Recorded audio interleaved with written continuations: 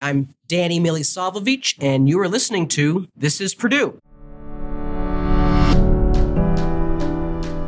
Hi, I'm Kate Young, and you're listening to This Is Purdue, the official podcast for Purdue University.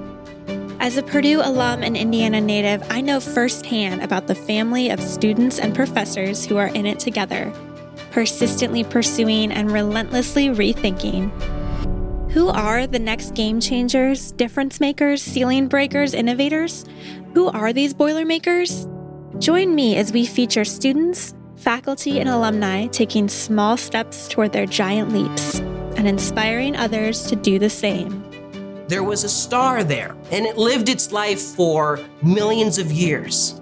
And then in the blink of an eye, in a second, it underwent this tremendous explosion and ejecting all the material that will go on to form new stars, new planets, potentially with life. This is a fundamental process that I think as citizens of the universe, we all should understand. Hi, this is Purdue listeners, and thanks for joining me for the third episode of our 2023 Purdue Research Series, which tells the stories of how Purdue provides practical solutions to the world's toughest challenges. And by the way, if you haven't checked out our first two Purdue Research Series episodes with Purdue's Chief Semiconductor Officer Mark Lundstrom and food science professors Amanda Deering and Haley Oliver, be sure to give those a listen after this one. So this episode, well, let me tell you, you're in for a treat. After all, what's a Purdue Research Series without an episode that highlights the extensive history of Purdue's research and ties to space? Today, we're talking to Danny Milisavljevic, Associate Professor of Physics and Astronomy in Purdue University's College of Science. Here's a few things we're going to cover in this episode. The most powerful telescope in the world, NASA's James Webb Space Telescope. Cassiopeia A, a remnant of a supernova explosion in the Milky Way, located about 11,000 light years from Earth. A virtual reality field trip. Danny's experience being interviewed by the Scott Pelley on CBS's 60 Minutes. And scary Barbie.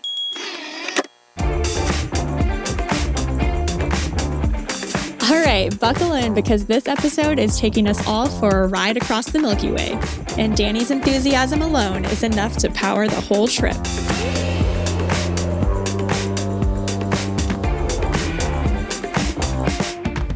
Danny, thank you so much for joining us on This Is Purdue. We've heard so much about you. You're a legend at Purdue. Well, I'm grateful that you say that, but I'm just equally as happy to be here in front of you right now. Tell us a little bit about your role at Purdue and kind of introduce yourself to our listeners and our viewers. I'm an assistant professor in the Department of Physics and Astronomy. I balance my responsibilities between maintaining a research program that utilizes astronomical facilities around the world, both on the ground and in space. And that goes along with the teaching responsibilities that I'm very happy to do. I teach a variety of undergraduate and graduate courses.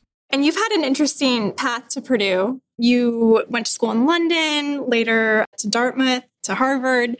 What brought you to Purdue? Was it these big names like Neil Armstrong, or what led you here? Well, that was part of the draw.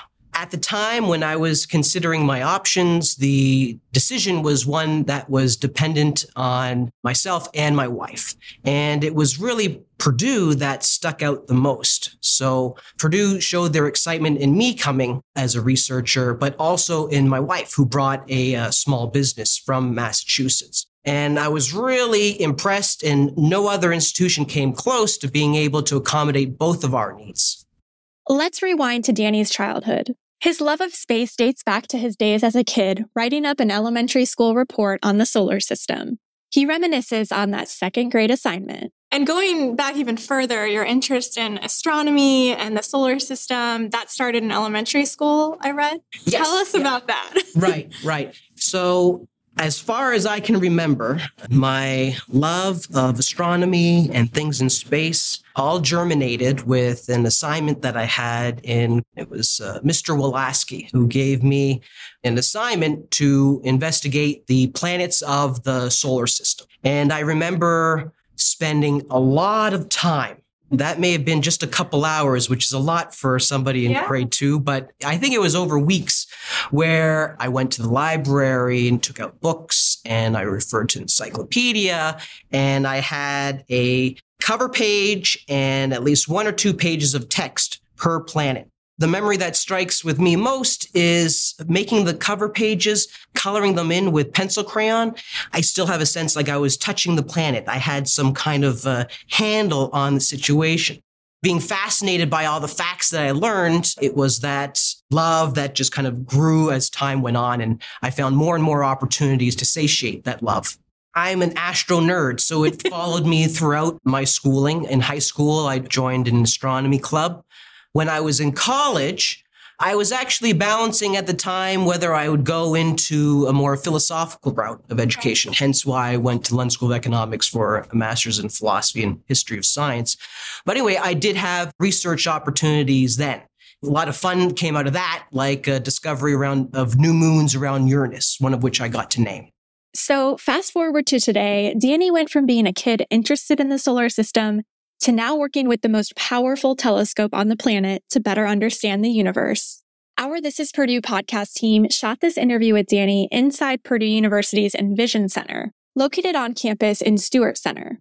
We'll talk more about this unique center later in the episode, but for now, just know that Danny frequently references the centerpiece of our shoot, a massive, colorful, vibrant photo of a supernova explosion, also known as Cassiopeia A, or Cass A for short.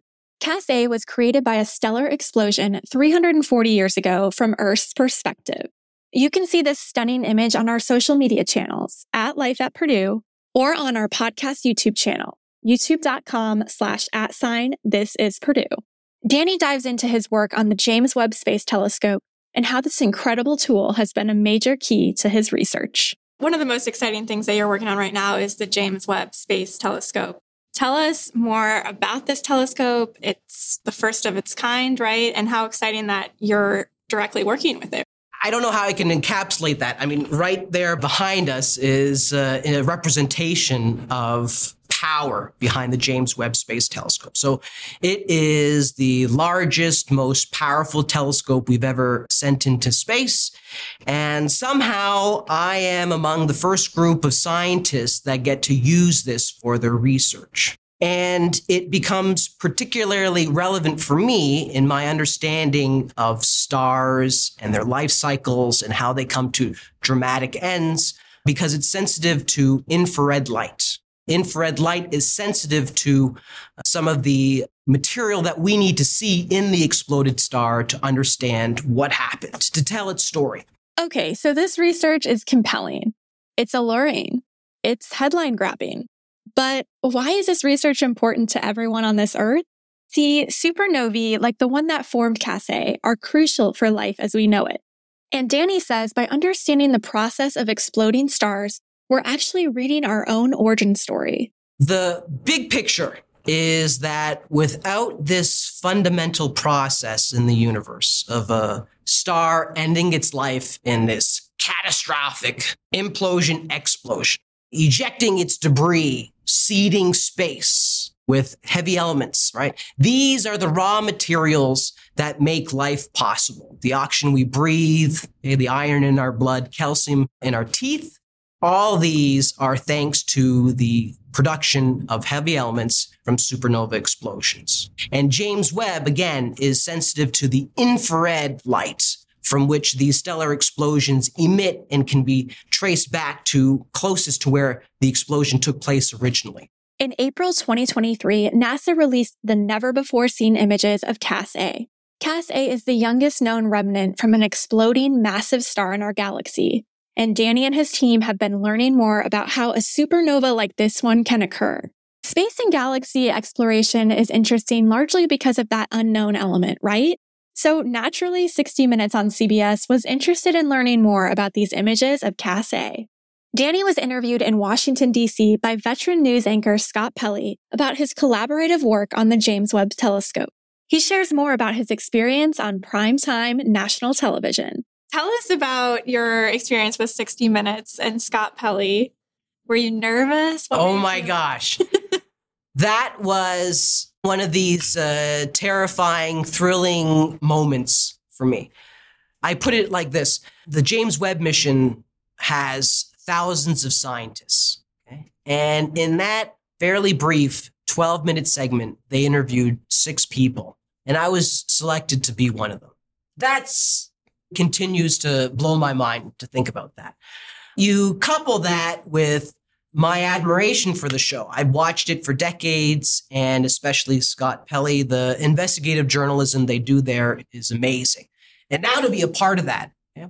And I even have a deeper appreciation because it was great to be on there. My segment was about 1 minute, but even in that 1 minute, there were hours of phone conversations and dozens upon dozens of emails and text messages to make sure that every fact was correct. They wanted to convey the most accurate story possible. Now, they do so in broad strokes. They have to kind of filter it down, but they want to make sure that what they're saying is both accessible to the viewer and accurate. That's awesome. Again, going back to Scott Pelley, he is a hero. I have incredible respect. When they told me that it was him doing the interview, I really was beside myself. And so having an opportunity to sit face to face with him was something I will always remember. Could he sense you were kind of nerding out, or were you playing it cool with him? I know, as a matter of fact, that our interview was a little bit out of the ordinary, which is to say the camera crew and even the producer said, yeah, you don't normally get that kind of reaction, Scott. Because I said, oh, it's so great. I got a picture with him afterwards. Yeah. It's awesome. If you can't tell by now, Danny is passionate. He's excitable. Our entire team agreed Danny is both fun to be around and fun to listen to. But if you want to see Danny at a whole new level, head over to our YouTube page, youtube.com/@This Is Purdue, to watch Danny's reaction of when he first saw the image of Cassiopeia from the James Webb Space Telescope. But I know, this is a podcast after all, so we'll listen to Danny explain his reaction to these images. Take us back to the first time you saw the images from the James Webb Space Telescope. What were you feeling? Wow.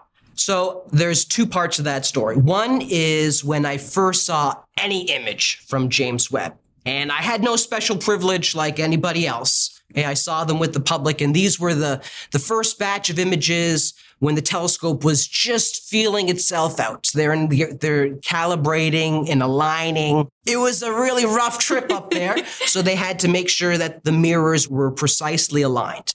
And that first image, even though it was just of a bright star, it was spectacular in its clarity.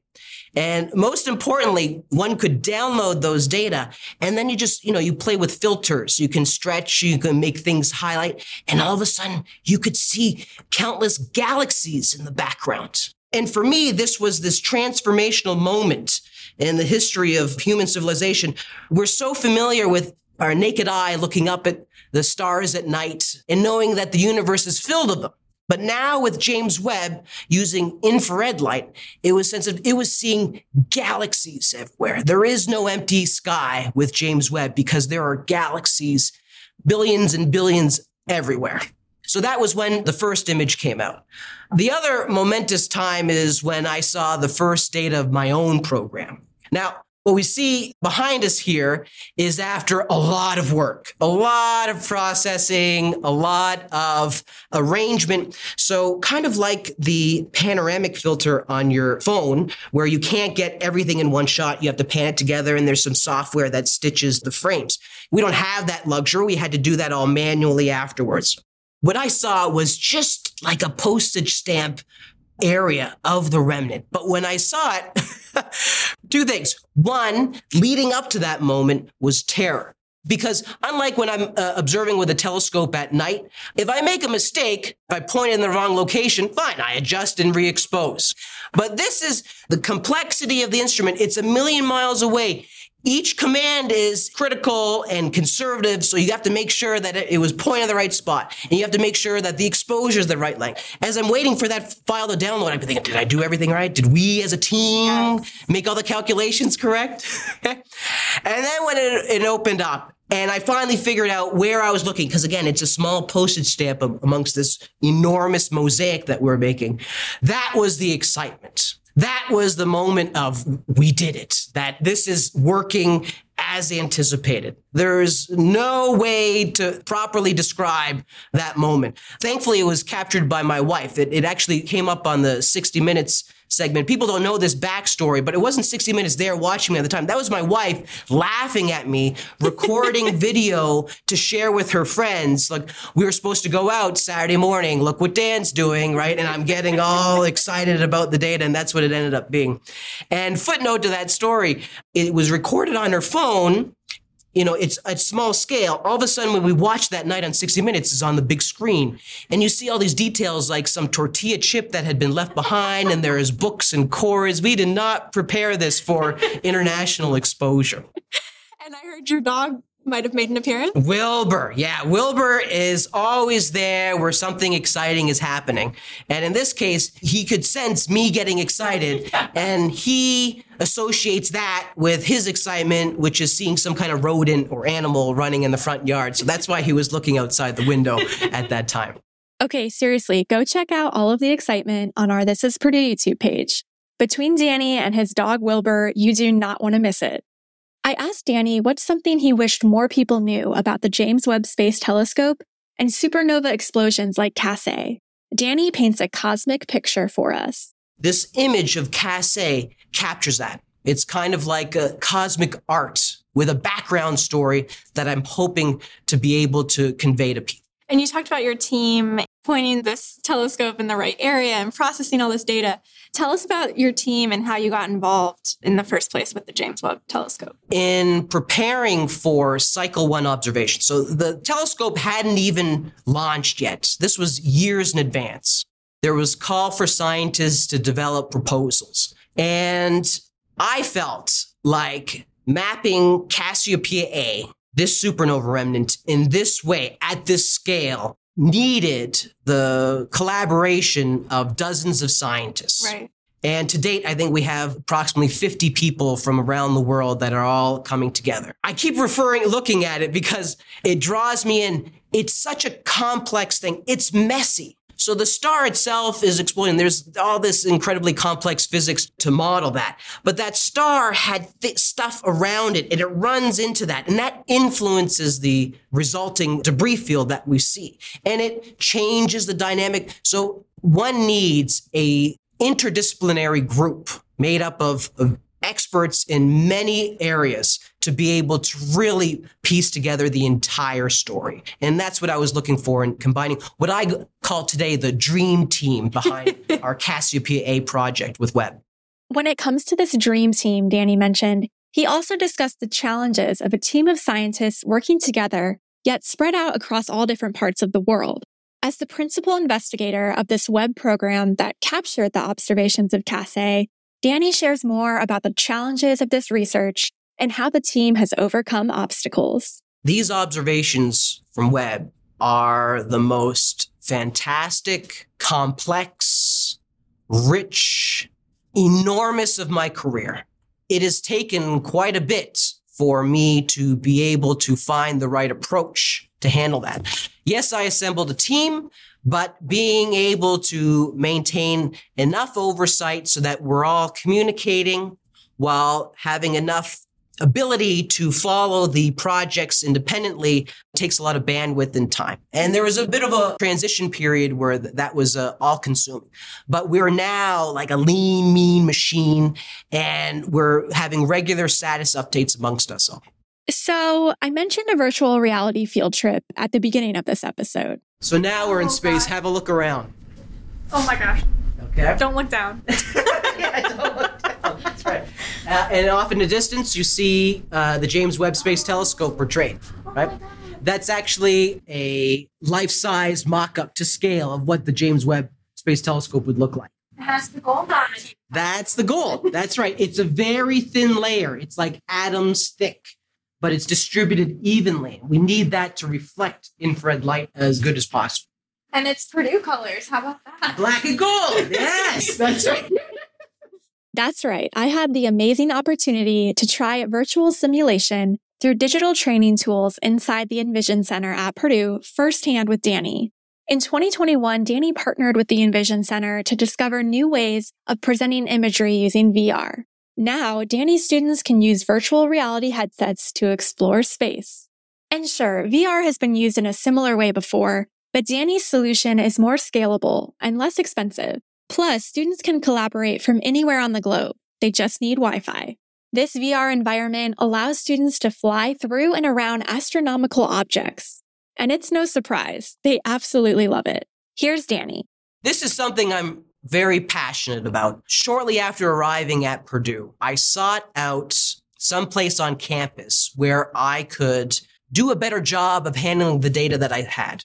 And here's a bit of advice for anybody at most any level. Whatever institution you're at, utilize the facilities that they have. And I knew that Purdue had strong resources in computation. And I found at some point, not too long afterwards, a visualization as well. And that led me to contact people at the Envision Center. And things just came together nicely. I mentioned before my work with supernova remnants, debris fields. My work beforehand had been very closely interested in understanding the three-dimensional arrangement. So when you look at an image, that, of course, is a projection. It's not a pancake on the sky. It has depth to it. So using the right observations, you can unpack that depth. But I always struggled on how to present it. I made animations that would rotate. And when I was really clever as a grad student, I made those 3D anaglyphs. You know, you put the red-green glasses on and you can see it, right? So I went through that phase. But it was limited. I had no agency on the reconstruction to rotate it at angles that I wanted in real time. And that's where virtual reality has really played a pivotal role in making that desire, that dream become a reality. And so over several years, working with students and research techs here at the Envision Center, we've gone all out. And it's no longer limited to just Cassiopeia A, but we have a number of debris fields from which we can do comparative morphology.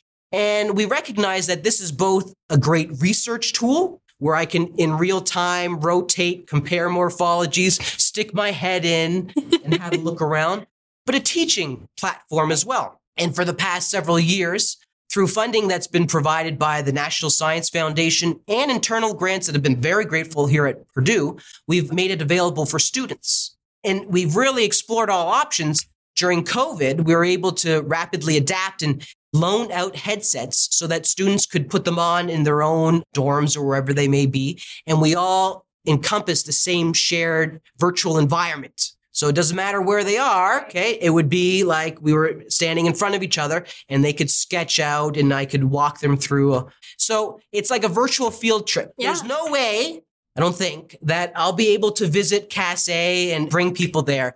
But we can set up a virtual environment where we can hover around and explore the remnant in all of its three dimensions. Here's a little preview of my experience trying this VR out in the Envision Center. So what do you see right now? I see Danny waving at me. Okay, cool.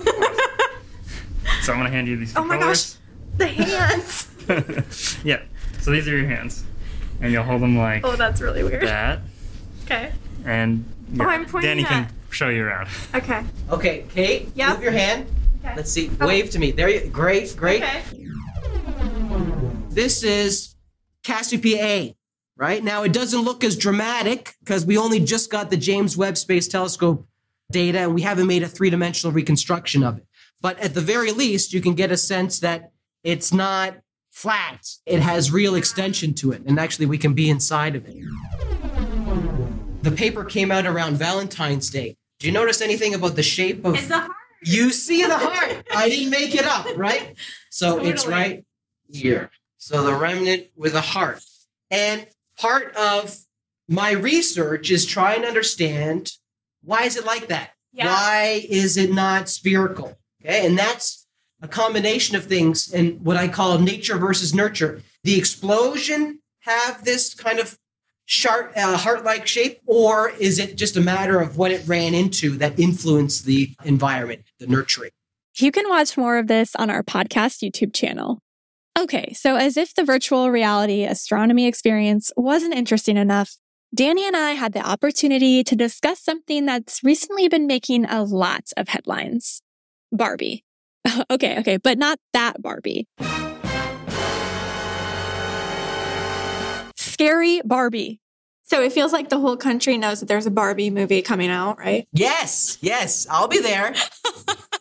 So you and a team of researchers are also studying this, but I want you to tell us about it because it's called Scary Barbie. And was the name picked on purpose to go along with this Barbie mania? I need to know. So, no. Crazy name for a crazy object. Okay. This was the result of a project we've been running here at Purdue for several years. And what we're doing is using sophisticated computer algorithms to be able to find unusual, interesting cosmic explosions, because they're happening all the time. In fact, in the universe, there is a supernova that happens about once every second. So if you listen for it, maybe you can hear supernova explosion. You can't, but, I always like to have that bit of dramatic eloquence. Anyway, we have an algorithm that's picking things. And at some point, the system identified this anomaly. And something was different about it from the get-go. Because there are so many candidates for these cosmic explosions, they get names identification numbers that are automatically generated, and they're very boring. This one was ZTF20ABRBEIE, which is like a mouthful, and that's not fun. But one night, one of our graduate students, Danielle Dickinson, it was late night, and she looked at it cockeyed. It's like, oh, it looks like Barbie. So the name stuck then. That's why we were calling it Barbie. I started calling it Scary Barbie when I fully appreciated just how energetic and explosive it was. So we were looking for supernovae. Okay, this event, once we identified the distance, and that's always one of the biggest hurdles in astronomy. I see something, but how far away it is. But at some point, we were able to measure the distance. And this made it not like a supernova explosion, but something that was 1,000 times more energetic than a supernova. And I don't know if these numbers really kind of reverberate with people, but for an astronomer, that scares me. Already, a supernova explosion is scary in energy. Think of the sun.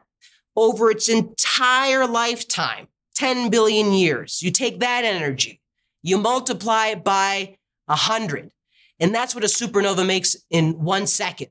Now we have Scary Barbie that's 1,000 times more energetic than that. Okay? Terrifying, scary. That's where the name came from. And once we followed the trail of evidence, ultimately we realized that the only mechanism we know that can produce something of that energy is the supermassive black hole we find at the centers of galaxies. People may be familiar with the mystique of a black hole, this singularity from which not even light can escape. Well, there are very large ones at the centers of just about all galaxies, including the Milky Way. And they can be up to and larger than 1 billion times the mass of the sun. Here's these large numbers again, right? But black holes are basically the most efficient method of taking matter, stuff. I don't want to think about us falling into a black hole, but taking matter and converting it into an energy. So that's why we ultimately favored the scenario that this wasn't a supernova explosion, but a supermassive black hole that was tearing apart a star that was falling in nearby. Danny's passion for all things space shines, but I also love his passion for teaching and leading his students. I asked him what he loves most about teaching.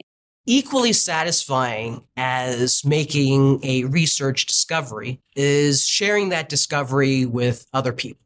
And that's what happens in the classroom. I get to share not just my research, but knowledge that other people found, and we can have this whole process of learning together. I think that is what makes teaching for me the most rewarding, the most fun, because that energy of learning something new, it can be tapped into and shared. How are Purdue students involved in your research directly? You talked about someone pointing out, wow, that looks like Barbie. Tell us a couple stories about how your students are involved with the research. So students are involved with my research at all levels. It may be from a first level student that just needs to learn about how do I open up an image? What am I looking at? What are the pixels representing? How can I measure the brightness of a star? And with time, they can become more sophisticated. And I'm very happy to say that the team that we have made up of, at some point there was postdoc, graduate students and undergrads. There's a knowledge base that gets shared and we help each other to train along the way. So I've had undergraduates that are able to lead papers published in scientific journals, graduate students as well. So that scary Barbie paper that was led by my current graduate student, Bhagya Subrayan. And I just feel like through having a research group that is supportive and that balances expertise, like the Cassiopeia Dream Team, we're able to really leverage that in times of need. As for what he loves most about his extensive astronomy research, so the most exciting was being able to see the data come in for the first time. And there's video evidence to document that. So here's another thing. People often think that discovery is made like, oh, there's a moment when it just comes together, okay? Right. Often there's a lot of blood, sweat, and tears that incrementally build up till something, and it takes a little bit of time for it to sink in, for it to really happen. So I think this image that's being portrayed, which is a variant of the one that was released publicly by NASA, this is probably among the most rewarding aspects of my career. It took a lot of work to make this image, to put everything together, to balance the colors, and then all the work that will follow from this. This is the wild ride. And it all started from this point when we were able to correct for things. I mean, a little bit of background story, drama behind the original image. Webb actually screwed up when it first took the mosaic. So I talked about panorama and stitching things together. There was a problem in the software, and when it did its tiles, and I think there's about 15 of them, it actually left gaps. There was holes in the remnant, and this freaked me out. Okay? Now, while the majority were covered, okay, there was still enough gaps. And so there was all this work to go and prepare a recovery mission to fill in the gaps. And it seems like, oh, you just point the telescope again. Well, it's a jam-packed schedule, so right. Fitting in additional observations. The spacecraft is constantly rotating, so you're worried about the orientation so that things look the same. There's just so much work that went into that. So now that we've finally done all that and the post-processing, that is the reward that will stick with me for the rest of my life. But what would happen if Purdue wasn't leading this research? If Danny wasn't the principal investigator of the James Webb Space Telescope program that captured these observations of Cassiopeia? If we at Purdue weren't leading this, I could easily name off dozens of other scientists at other institutions that would want to take the lead. This is the best example we have of a star that's exploded in our own galaxy, the Milky Way. This must be studied. And this is why it was selected as one of the first targets for Webb. It'd also be sad if Purdue didn't have it, because we wouldn't be able to brag that we're the only Indiana institution as being a principal investigator on a Webb program. So that's kind of cool. And how does Danny think Purdue's innovative research and strong reputation influence the entire world's knowledge about space? I'll say this, the astronomy part of our Department of Physics and Astronomy is relatively new, let's say in the last 20 years. But in that small amount of time, we've really punched above our weight class, let's say that, considering there are astro-intensive institutions that have been around for over a century. And I attribute that to many things. One, we've always been an innovative school with a strong emphasis in computation. So that has driven a lot. So for my research, I've really depended on computing resources that we have at Purdue. Along with that is the people. The Astro Group started by leveraging its expertise in high energy physics, and then that expanded out to be aware of growing ability in data science and branching out beyond that, balancing between those who are experimental and theoretical. And finally, now with our latest hire, going from understanding evolution of galaxies and cosmology to understanding planets outside our own solar system. While doing the research for this episode, I quickly learned Danny not only researches and teaches interesting things, he himself is an interesting person. He's studied all over the world, from Canada to the UK, to Ivy League schools like Dartmouth and Harvard on America's East Coast. Danny was a musician in an award-winning comedy group. He loves old books and comics and repurposing furniture.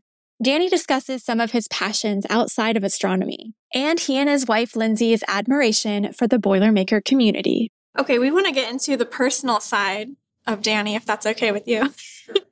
You have a lot of interesting hobbies, music, comedy. You like to repurpose furniture, I've read. So tell us about the things that you do, when you're not extremely busy working on Cass A and doing all your research and your teaching. So you mentioned some of these things of my past, and I'll just touch on this a little bit. Yes. So music is a big part of my life. And there was a time where I learned piano. I taught for many years. I learned some guitar. I was in a couple bands. That was a different Danny Milisavljevic. I had long hair. It was dyed black. I was in army fatigues, and we were really into that circa 90s industrial metal music and stuff. Anyway, so I've grown since then. I don't perform music like I do, but I still love opportunities when I can sit down in front of a real piano and just let the fingers do the walking. It's almost meditative in that regard.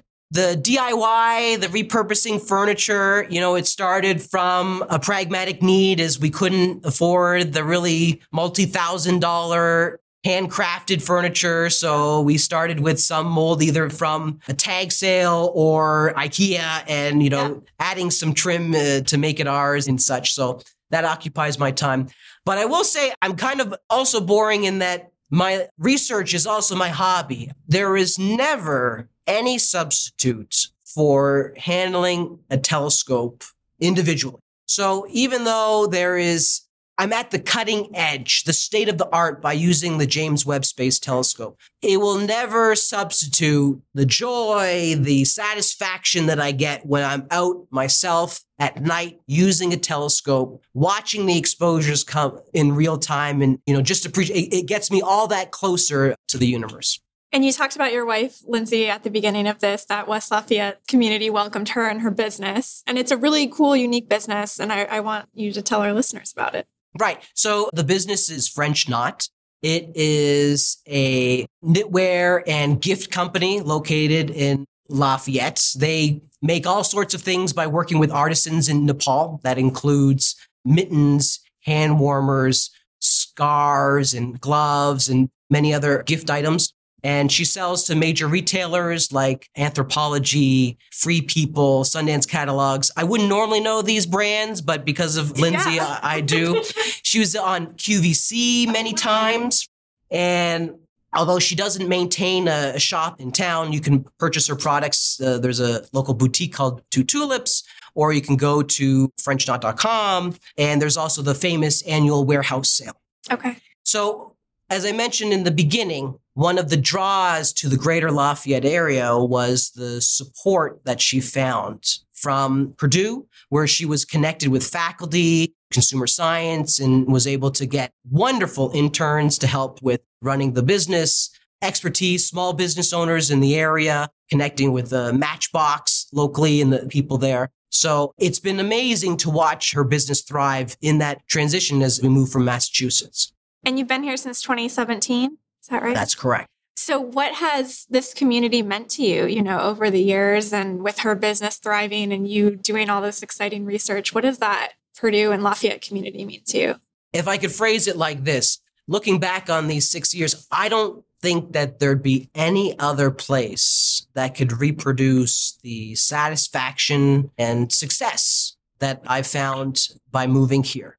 And I mean that on multiple levels. One, we've talked about the research, my goodness, being able to use the James Webb Space Telescope and such, finding scary Barbie and other cosmic wonders, but also just personal wellness as far as being able, we moved in and day one, we had the Midwest greeting. People came with gifts and getting to know each other. I remember where we were living in Massachusetts and I tried to introduce myself to the neighbor. And I think she thought I was some creep trying to, strike up a conversation. I was just trying to introduce myself. So that package of the abilities that Purdue brings along with the nurturing environment of the greater Lafayette area has been just a cocktail for success. Do you have a favorite memory or two that stick out from your time here over the past 6 years? The memory that's coming to me immediately is my first time on campus, day one of the big job. My wife dropped me off and I looked around and I saw students going to class. I'm lost for words to describe it right now, but it was this overwhelming sense of, oh my goodness, I'm part of this. I'm contributing to this enormous thing that is Purdue, right? That, along with the planes flying overhead, and I think more NASA t-shirts per capita than any other campus on the United States. That was like, wow, I found home. What role would you say Purdue has played in your life? I mentioned this already in the sense of there's no place that could reproduce the conditions that would have led to satisfaction and success that I feel. I have just such a respect from the people, their professionalism, their compassion, their expertise, the willingness to take risks, to try something different. I struggled for a long time at other places to draw in interdisciplinary people to tackle a project. So for instance, this project with the Envision Center. I tried that for a long time, but it was only at Purdue that I was able to get traction on that. So what I really am happy about coming here to Purdue is the opportunity to explore all of my interests and really realize their full potential. You know, we've heard throughout this whole interview all the persistence it took to get this image up, right? Have this image at your disposal. What does the word persistence mean to you? When you say persistence, there's a quotation from my father that comes to mind. And it's one that I say to my students. You do nothing, you know nothing. And this is a broken English from my father, who was an immigrant from the former Yugoslavia. But that's the translation that comes across, right? You do nothing, you know nothing. What does that mean? It means that unless you're out there doing it and you're building the muscle memory, you won't be able to really fulfill as far as you want. Okay? So I give the example of, I want to be a basketball player. So I'm going to read every book that was ever written about how to play basketball, and I'm learn all the strategies. Does that mean when I go on the court, I'm going to be sinking 3-pointers from the get-go? No way. Absolutely not, right? I need to be on the court all the time, hours every day. Practice, practice, practice. And that's the only way that I've really found true success, is to constantly being there doing it. They say half the job is showing up, and that's part of it, that regular follow-up, and not to let some obstacle hold you from continuing. Often when I hear people complain about some topic, about, oh, this research isn't going the way I'm going to do. Great. You've identified an obstacle. What are you going to do about it? That's the next step. Take action, persevere, show that persistence. That will get you across. As for Danny's next giant leap, well, nobody should be surprised after listening to this episode that his leap is aimed towards benefiting his students. I really want every student that comes to campus to have an opportunity to use a telescope. And not the kind of rinky-dink kind, but something research level pointed at an astronomical wonder, because this institution is so founded on space exploration. As I mentioned, even me to this day, it never gets old when I set up a telescope and look through. Even the moon, which you think is boring. You see it so often in the night sky. No, whenever I see it under the magnification possible of a telescope, it gives a chill down my spine. And it provides rejuvenation of all the inspiration that drives me to carry out my research. And I think some of that should be sprinkled on every student when they come here. We can't thank Danny enough for joining us. What a blast of an interview, pun intended. Thank you very much for the opportunity to speak with you and share a bit of my story with your listeners. Well, thanks for your time. It was a pleasure. Head over to our podcast YouTube page, youtube.com/@This Is Purdue, to check out our full video interview with Danny. And if you'd like to learn more about NASA's James Webb Space Telescope, Danny's 60 Minutes interview, or Purdue's Cradle of Astronauts, we have everything linked for you in our episode show notes. And stay tuned for our last Purdue Research Series episode for 2023 with bioarchaeologist Michelle Buzon, which is releasing in September. Follow This Is Purdue wherever you get your podcasts so you never miss an episode.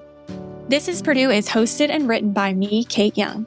At this special podcast shoot for our third Purdue Research Series episode, our videography was led by Ted Schellenberger in collaboration with John Garcia, Thad Boone, Allie Cheney, and Zach Mogensen. We also had production assistance from Carly Eastman, Maria Welch, and Delaney Young. Our social media marketing is led by Ashley Schroyer and Maria Welch. Our podcast photography for this incredible shoot was done by Rebecca Rubinos. Our podcast design is led by Caitlin Freeville. Our podcast team project manager is Emily Jesselaitis. Our podcast YouTube promotion is managed by Megan Hoskins and Kirsten Bowman. Our podcast research is led by Sophie Ritz, and additional writing assistance is led by Joel Meredith. Thanks for listening to This Is Purdue. For more information on this episode, visit our website at purdue.edu/podcast. There you can head over to your favorite podcast app to subscribe and leave us a review. And as always, boiler up.